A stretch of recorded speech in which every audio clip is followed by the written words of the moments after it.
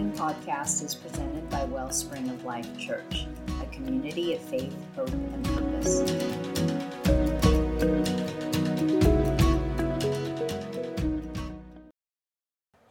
If you have your Bibles this morning, you can open them up to 1 Kings chapter 17. We have been going through a study on the life of Elijah. This is our third message on his life.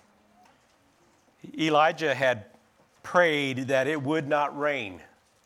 He makes the journey to the king's royal palace, eye to eye, face to face, basically because they've totally disobeyed God, they've rebelled against God, they've gone to Baal worship, and he says to the king, it's not going to rain. And according to James chapter 5, verse 17, it did not rain for 3.5 years. And so actually it did not rain, and so drought came, famine followed, as usually is the case when there is drought.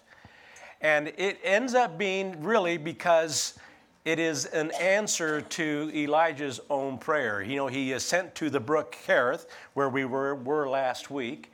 He's there for a while. That brook dries up, and he too finds himself having to depend completely on the Lord. That brook dries up, again, an answer to his own prayer, a result of his very own praying. Have you ever prayed something and yet down deep inside, not really wanting the full result of whatever that something was that you were praying? Lord, make me godly.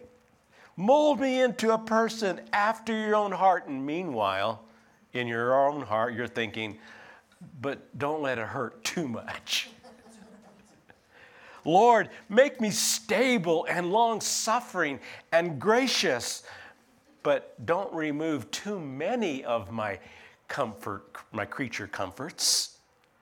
Lord, teach me faith. Make me strong, but just don't let me suffer. Ring any bells? We want instant maturity, but not the kind that requires sacrifice or pain or hardship.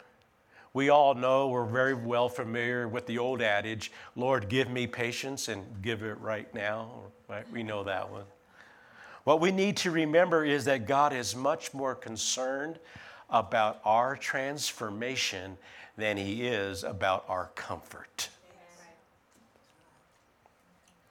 Self-denial, have you noticed, is not a popular virtue in today's culture. Church, our God is relentless, in a good way, of course. He never ceases to take us through his training experiences, his training courses, his refining process. Never fails. And he does that because he loves us so much that he will not leave us. It is not his desire to leave us unchanged, full of pride, or full of ourselves. Elijah went to the Cherith brook, an energetic, pumped up prophet of God who spoke for God, right? But when he left there, he left a deeper man of God. All of this happened because he was left beside a brook that dried up, alone but not forgotten, tested but not abandoned. And now we will find Elijah being sent to another training center, from Cherith to a place called Zarephath. A next level training, if you will, that God has for him. Let's pick it up at verses 8 and 9 of 1 Kings chapter 17. It says, then the word of the Lord came to him. Just like it said in verse 2, right? After he makes the pronouncement to Ahab, the word of the Lord came, time to get out, let's go, I'm going to hide you at the Cherith ravine. And then it says it again here in verse 8, and the word of the Lord came to him, go at once to Zarephath of Sidon and stay there. I have commanded a widow in that place to supply you with food. Now, Elijah is instructed to go there to this place called Zarephath, and the meaning is interesting. This word Zarephath, it means to smelt or melt or refine. Evidently, there was some sort of metal refining foundry or factory in this place. Elijah's faith and obedience are going to be tested and refined even further at this place. God was going to continue the work of removing the dross of pride and impatience and self-reliance, independence of God, and even fear. So God tells his prophet to leave his hiding place at Kerith Ravine and travel somewhere around 100 miles northwestward during a time of drought, during a time of famine, during a time of hunger, during a time when King Ahab would still be looking for this guy. He's got to get out into a public road. He's got to leave his hiding place. And on top of all of that, and this is what I find really, really something. This is so like God. The complete opposite of what you and I would choose to do, God is asking Elijah to do. Did you see there where it says, I want you to go to Zarephath of Sidon? You know, that's interesting. You want to know why? Because back in chapter 16, verse 31, we read there that is Jezebel's hometown. Her dad, Ethbaal, according to 1631, is the king there. He is the one who is in charge and leading the nation in Baal worship. So basically, Elijah is going to Zarephath, only 8 miles away from Sidon, which we could consider to be the backyard of the enemy. Isn't that like God? You and I, we think, I don't think so. But God says, yeah, I think so. I mean, really, when you stop and think about it from a strategic point of view, who would think to look for Elijah in their own backyard?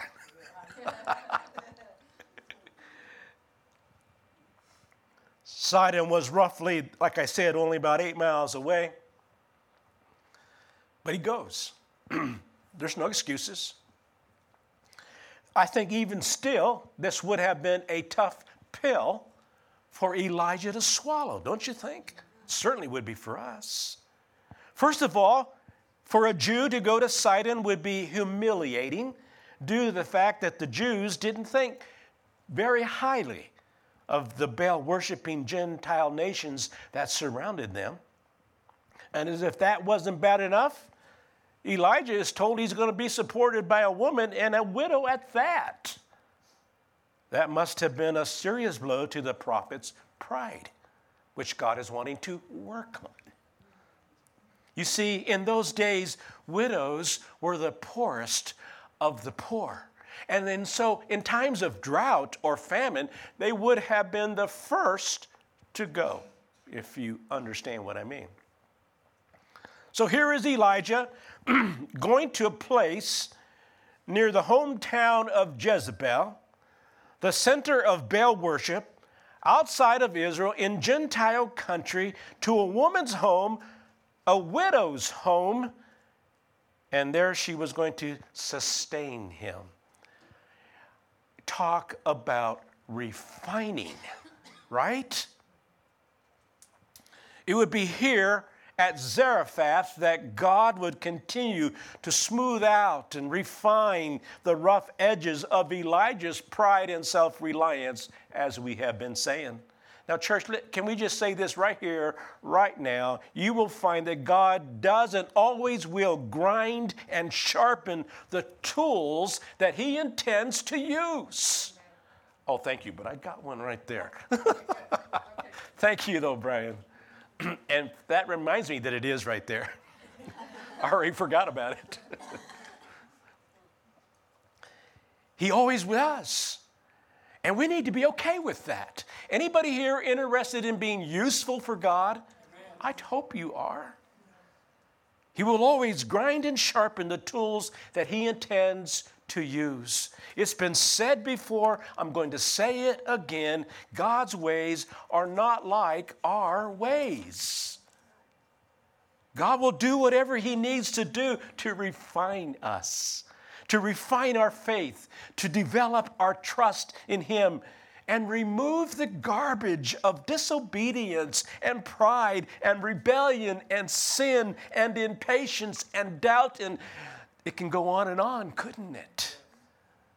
Some great verses to know when you find yourself in a time like this, when maybe God is sharpening you and grinding on you a little bit because he intends to use you for his kingdom and for his glory. Job 23:10 is a good verse to draw from. But he knows the way that I take. And when he has tested me, I will come forth as gold.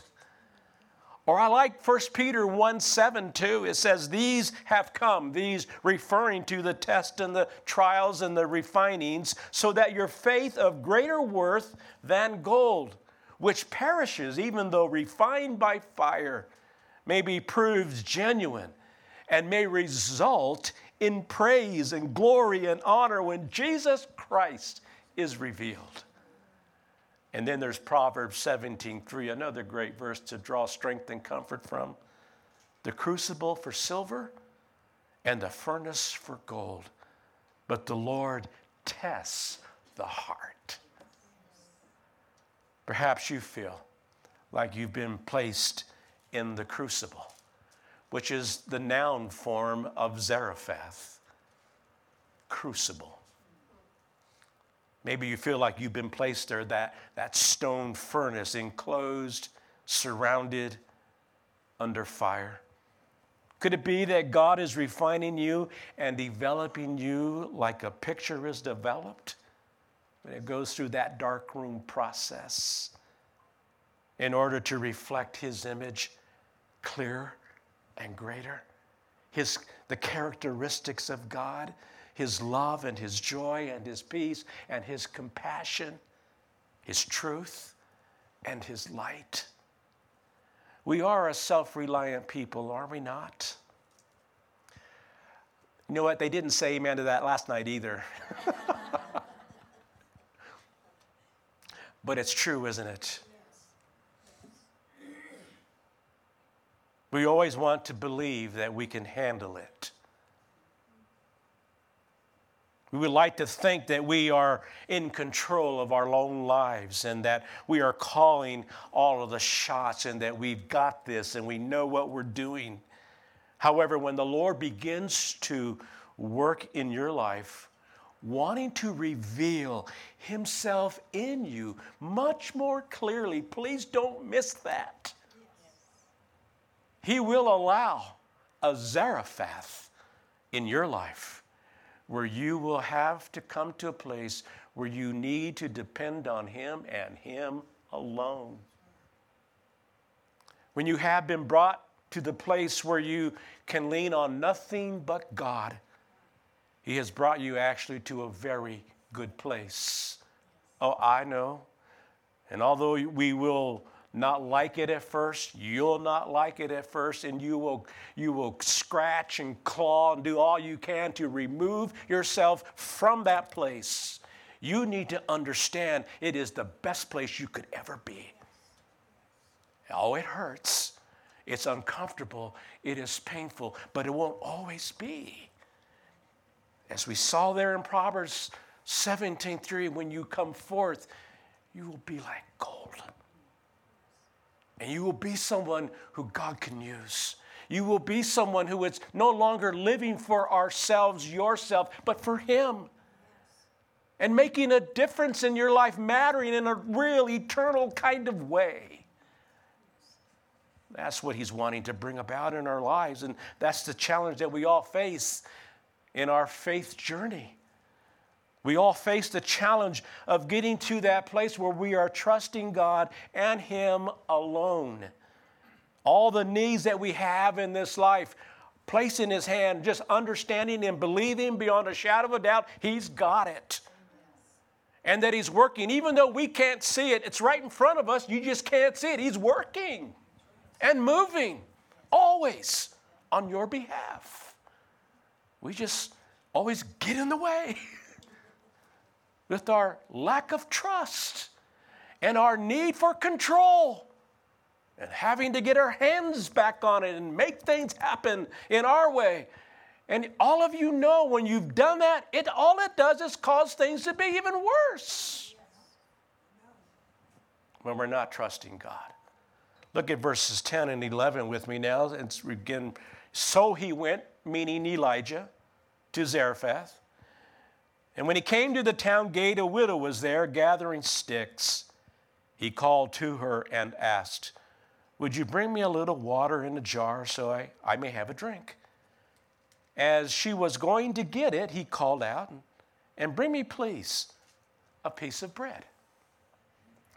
God's provision to meet Elijah's need came through a poverty-stricken widow during a time of famine. You got to make sure you get that. It's important. Again, God's ways are not our ways, right? He can meet your need from the most unexpected, illogical places. We got to get that through our heads, into our hearts. When Elijah arrives, the widow just happens to be at the right place at the right time. Isn't that interesting? We look at that and say, wow, Elijah's such a lucky guy. Right? Wrong. God was directing the steps of both of these people. That's what's so cool about this. He's directing the steps of Elijah as well as the steps of this poor widow woman. God has a way of putting people into our paths like that, doesn't he? Right at the right time, right at the right place to meet our need and to encourage us. Will you have a divine appointment this week? Will you have a divine appointment this month? Will you even recognize it? Will God put someone into your life to help you? Will he put you into someone else's life to help them? Be sensitive, church, to the Lord's leading in your life. And never, ever underestimate divine appointments. Elijah requested water and bread, which were valuable, obviously, in a time of drought and famine. And I'm frankly quite impressed with this widow. She does something that maybe most of us would not have done, in all honesty, given the condition, the circumstances. It would demand sacrifice and faith. And here's a biggie, unselfishness. Water would have been scarce, and yet she did something that I would encourage all of us to learn from. In the time of her own trouble and need and trial and difficulty, she gave what she could to somebody else out of her own need. When you are scraping the bottom of the barrel, you will find you will be tested in these same areas because there is a tendency for us to be selfish, right? To doubt and be discouraged. To rationalize, we're good at that. To rationalize and offer excuses why you should not sacrifice and serve the Lord or others. There's another lesson here for us. Our God is a God who works on both ends of the line, which is another reason why those divine appointments are incredibly important. He's working both ends of the line to illustrate when Jacob and his sons needed food, God provided a Joseph in Egypt. Working both ends, right?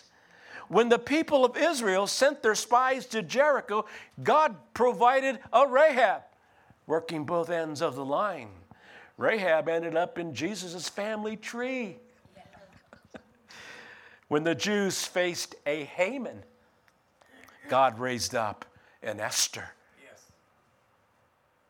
When an Ethiopian eunuch needed salvation, God sent him a Philip. The point is this: when your time of need arises, we certainly can rest assured that your Heavenly Father has already gone ahead to take care of matters for you. It's the truth. Never forget the promise of Philippians 4:19, and my God will meet all your needs according to his glorious riches in Christ Jesus. That's for you. Verse 12, as surely, this is the widow's response, as surely as the Lord your God lives. You have to understand, now remember, she is a pagan Gentile living in a nation that is all about Baal worship. We have no idea where she is spiritually at this time. But here's what we do know. She says, Yahweh Elohim, your Lord. Elijah, Yahweh Elohim, as certainly as he lives, she replied, I don't have any bread, only a handful of flour in a jar and a little oil in a jug. And then listen to this. I am gathering a few sticks to take home and make a meal for myself and my son that we may eat it and die. Wow. This is why Elijah's requests demanded such sacrifice on her part. The widow, and this is just putting it mildly, is like an understatement, is in bad shape. She is scraping the bottom of the barrel herself. Elijah's faith would be tested here. I wonder if his first impression was, God, did you make a mistake here? This lady can hardly even take care of herself. How is she going to take care of me? Or was he growing at this point in wisdom and understanding? Quick little side note, I just recently read a simple definition of wisdom is just simply seeing things as God sees them. Understanding being simply responding as God would respond. Right? Is Elijah growing in these things and in faith and knowing that God was God and that he could do the impossible? God uses weak things, amen, to confound the mighty and the proud and those who think they are those things. The widow needed to learn a lesson too, right? Remember, God's working both ends of the line. If this widow is obedient and unselfish, she would be a great blessing to Elijah. Obviously, as God provided for her, he would be providing for Elijah too. God was trying to teach her faith, trust, and compassion, and unselfishness. God wants this Gentile widow to know that he is the one true living God and it's not Baal. And he wants this widow to know that he loves her and cares about her. He wants you to know that as well with your own life. This widow needed encouragement. The reason God may allow you to scrape the bottom of a barrel from time to time is to develop these very same things in you. Compassion for others, to grow in unselfishness and faith in the Lord. I think selfishness is a huge reason why people don't serve God or others. I think it comes down to just selfishness being another way of saying because we can't get ourselves out of the way. Their attitude is, it's my life, it's my stuff, it's my money, it's my time, my. God is wanting to develop courage in this widow. Keeping Elijah in her home, let's not miss this either, would have been a dangerous thing for her. Remember, he's a wanted man. This could mean risking her own life, maybe even her son's. God is showing this widow the value of faith in him. She presently feels helpless, hopeless, and discouraged. Scraping the bottom of the barrel can leave you feeling that way. She is overwhelmed with discouragement and is preparing to eat her last meal and die. Discouragement is caused by a lot of things, but just a couple. The difficulty of everyday circumstances, they just tend to pile up after a while. Even the endless problems where no end seems to be in sight can leave one very discouraged, depressed. Church, once again, God sees what we don't see. He knows what we don't know. And he can do what we cannot do. Amen. Verse 13 and 14 now. And Elijah said to her, don't be afraid. In other words, don't worry. Be happy. Don't be afraid. Go home and do as you have said. But first, make a small cake of bread for me from what you have and bring it to me. And then make something for yourself and your son. For this is what the Lord, the God of Israel, says. The jar of flour will not be used up, and the jug of oil will not run dry until the day the Lord gives rain on the land. Make me this cake first.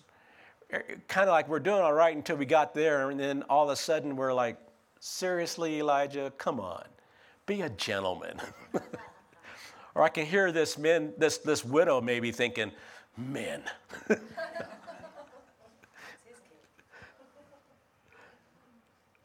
Make me the cake first, and then afterwards, there will be a continual supply of meal and oil, flour and oil, for you and your son. Maybe she's thinking, you can almost maybe see the wheels turning in her mind. Wait a minute. Why don't you fill the barrel first? Why don't you fill the jug first? And I'll be more than happy to make you a cake, 2, 3, 4, however many you want. Sure. Just do it first. She doesn't, does she? How many of you know that the Lord doesn't work that way? Have you found that to be true? Folks, true sacrifice is always out of our need. Sacrifice never comes out of surplus. Otherwise, it's not a sacrifice, is it? We tend to say, Lord, if you bless me, well, then I will give. Lord, if you bless me, then we will get serious about getting out there and serving you and serving others. Just bless me first. No, you give first. Then the blessing is released. That's how God works. Remember what Jesus told us in Matthew 6:33, seek first the kingdom of God. Then all these things will be added to you. The Lord said to Joshua in Joshua chapter 3, have the priests put their feet into the water, and then I will stop the water. Again, Joshua could have said to the Lord, I'll tell you what, Lord, it's flood season right now, and it was. The water level is up pretty high, and the water is flowing pretty pretty tough. It's really going fast. Why don't you stop the water and we'll be more than glad to step in. But Joshua doesn't do that. He obeys. And if you know the story, those priests, as they are carrying the Ark of the Covenant, as soon as their feet touched the water, it lets us know in Joshua 3 that God stopped the water upstream a few miles back. And it even tells us the place that it happened in, of all places, a place called Adam. That's who our God is.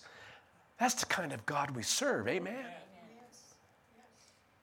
The Father is determined to make us men and women of faith.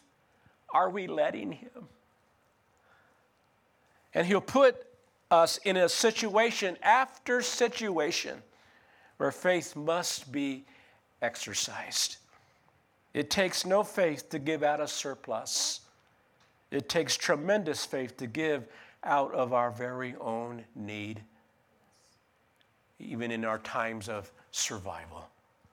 In those times when we just don't have it, seemingly, in those times when the finances are lacking, and maybe even when our love for God and for others seems to be lacking, it's in those times that we, in faith, step forward and just say yes, as he's wanting to work on us. Verse 15 and 16, she went away and did as Elijah had told her. So there was food every day for Elijah and for the woman and her family, her son. And then verse 16 is such a great verse. For the jar of flour was not used up, and the jug of oil did not run dry. Don't you love that? I love that. In keeping with the word of the Lord spoken by Elijah. The widow trusted God's promises, and God kept his word, meeting her needs. She is tested.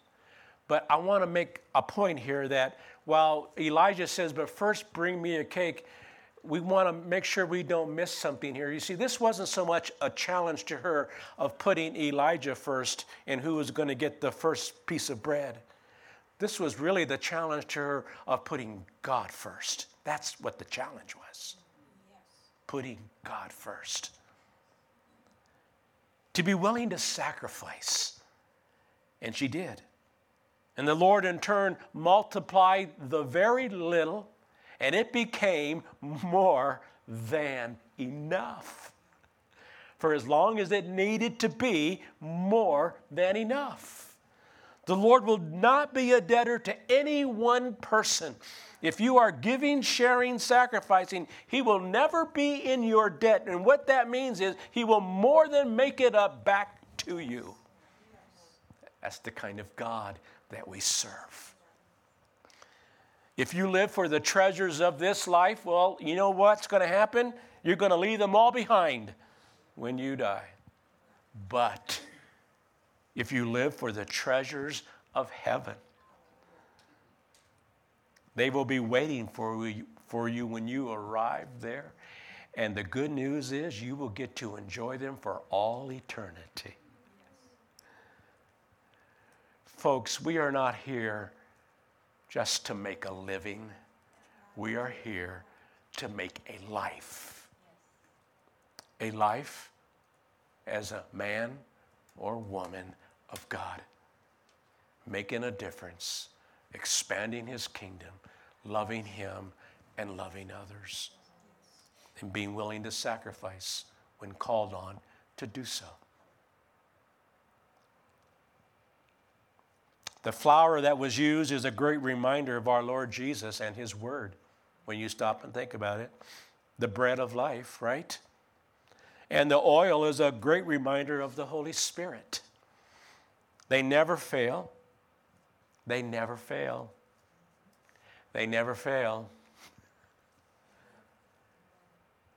The meal and oil strengthened Elijah and the widow. The word of God and the Spirit of God strengthens us. Amen. When we put the Lord first, he will multiply the little that we have and meet our needs, because it will be more than enough. Are you scraping the bottom of the barrel spiritually this morning? Emotionally? Physically? Realize, believe that God knows where you are and he knows your situation. You are not forgotten. He's got you right here in the palm of his hand. He will give you direction at the right time if you will seek him and wait on him. Did you hear that? And wait on him, rather than you getting out in front of God, rather than you taking charge, thinking you've got to make something happen. Wrong, wrong, wrong. Wait on him. Wait for his leading. Find rest in the promises of God, like Elijah said to the widow, don't be afraid. Don't fear. Realize that the Lord just might be refining you. Realize that God just maybe might have you in a Zarephath right now, and that's not a bad thing. It's a good thing, because he's shaping you and transforming you into the image so that you might display greater characteristics of him and his Son. Amen. His characteristics referring to so that he would see, that others would see more in us, his compassion and maturity and unselfishness and sacrifice in our life. So open your life. Open up your life to him. Open your heart to the loving, gracious, refining movement of God. You'll never regret that. And make sure that you are putting him first in your life, now and always. Amen. Thank you for bearing with me this morning. Obviously, I'm having a little. Father, we come before you this morning and we want to say thank you for being the God that you are. That you love us so much that you won't leave us unchanged. Full of pride, full of ourselves, selfish and self-reliant. You've got a better plan for us, God. Help us to get ourselves out of the way. Help us to say yes to you and just trust you, Lord. And in those times when it seems like we're in the crucible, when we're experiencing a Zarephath like Elijah was, may we just rely on you, lean into you even more, and allow you to shape us, refine us, and make us more like you. We'll never regret that. May we give our lives to you completely, wholeheartedly. And may this decision and this resolve carry us all the way into eternity. We pray this in Christ's name. Amen.